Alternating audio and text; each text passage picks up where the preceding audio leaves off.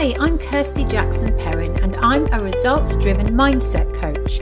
My podcasts share tools and strategies so you can up-level your mental game and unleash a new level of success.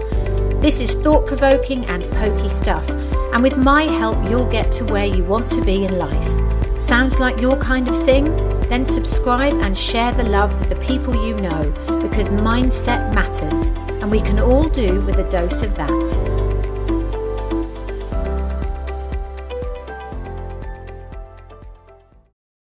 This podcast is about making judgments or being judgmental and why the difference matters. It's funny how we can build up a profile of someone in our head before we've even met them.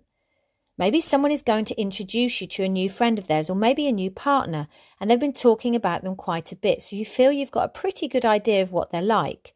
Or it could be a job interview scenario and you've made assumptions based on the person's CV and by looking them up on LinkedIn. Maybe their other socials.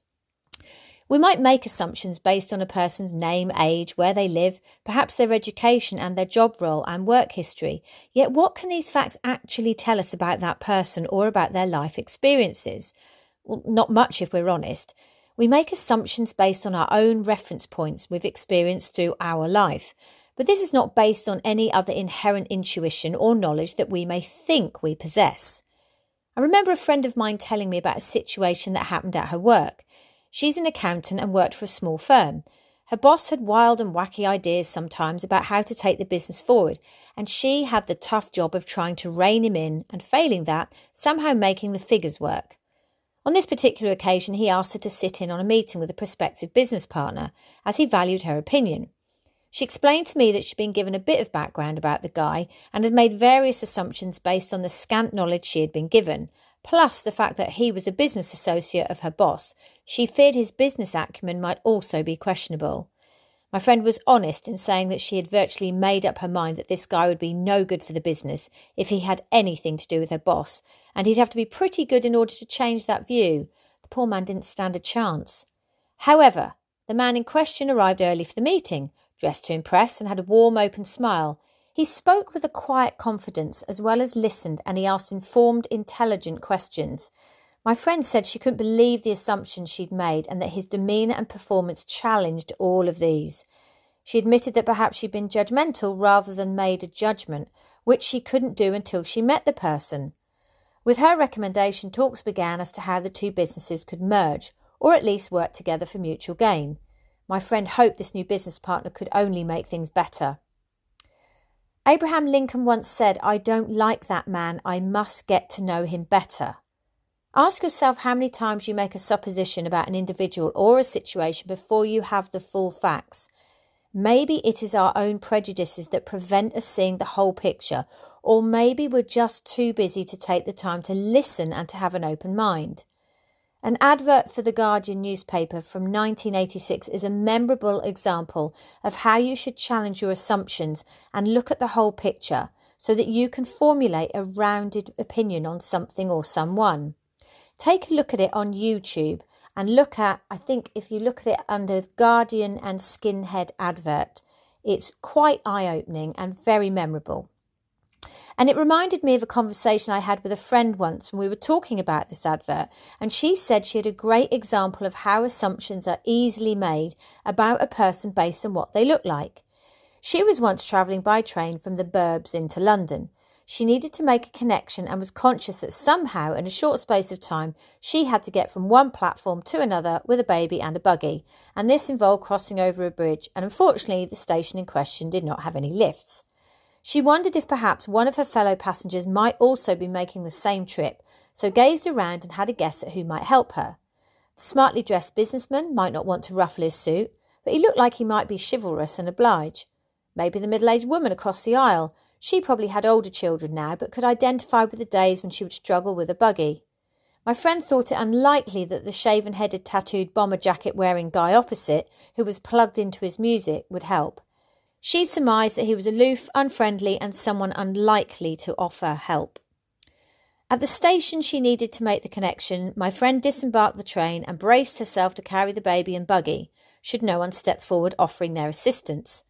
My friend looked hopefully at her fellow travellers as they rushed past, and this included the businessman, who looked very rushed, the middle-aged woman, who seemed to avert her gaze, and then to her surprise, it was the guy opposite who approached her and said, "Are you all right? Do you need a hand over the bridge?"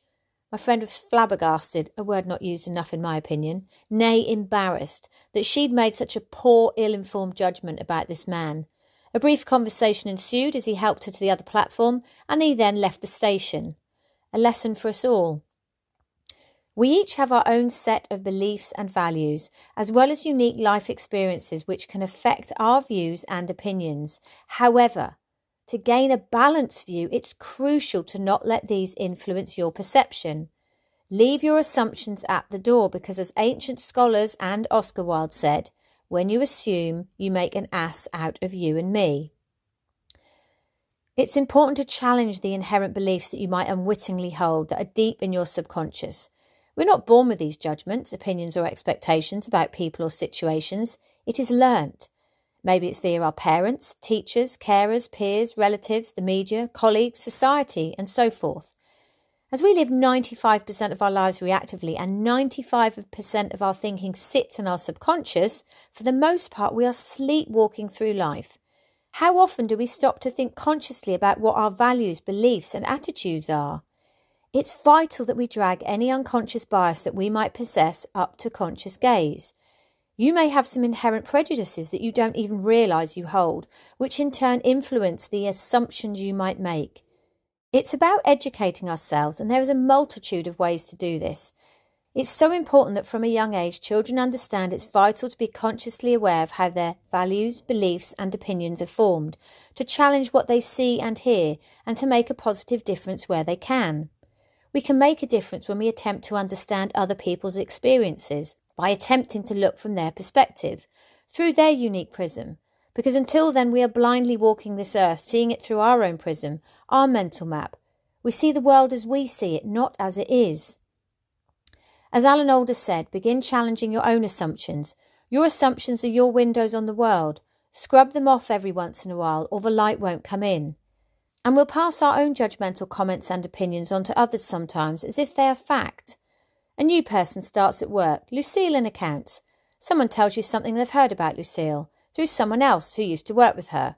Apparently she lives in a big fancy house and her husband earns ridiculous amounts of money.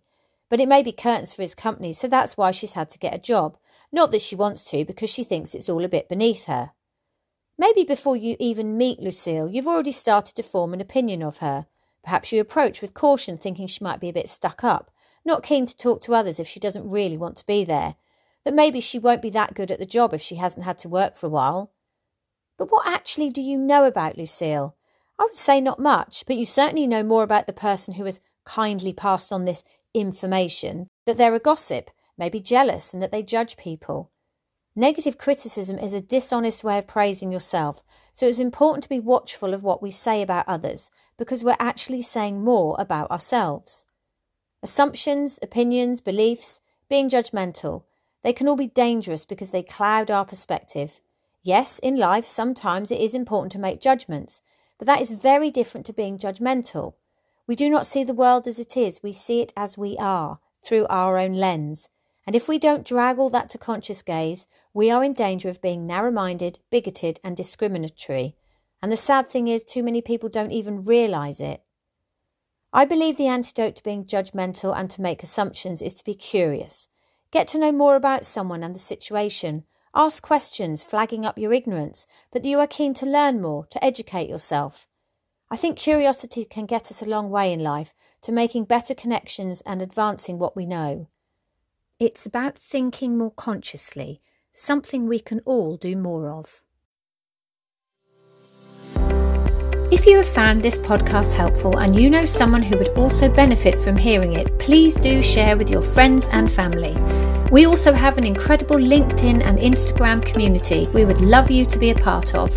Here we will share and explore more invaluable mindset tools and strategies and answer any questions you may have. Search for @WinningEdgeMindset and click follow today. Have a fabulous week striving and thriving and creating the future you truly deserve.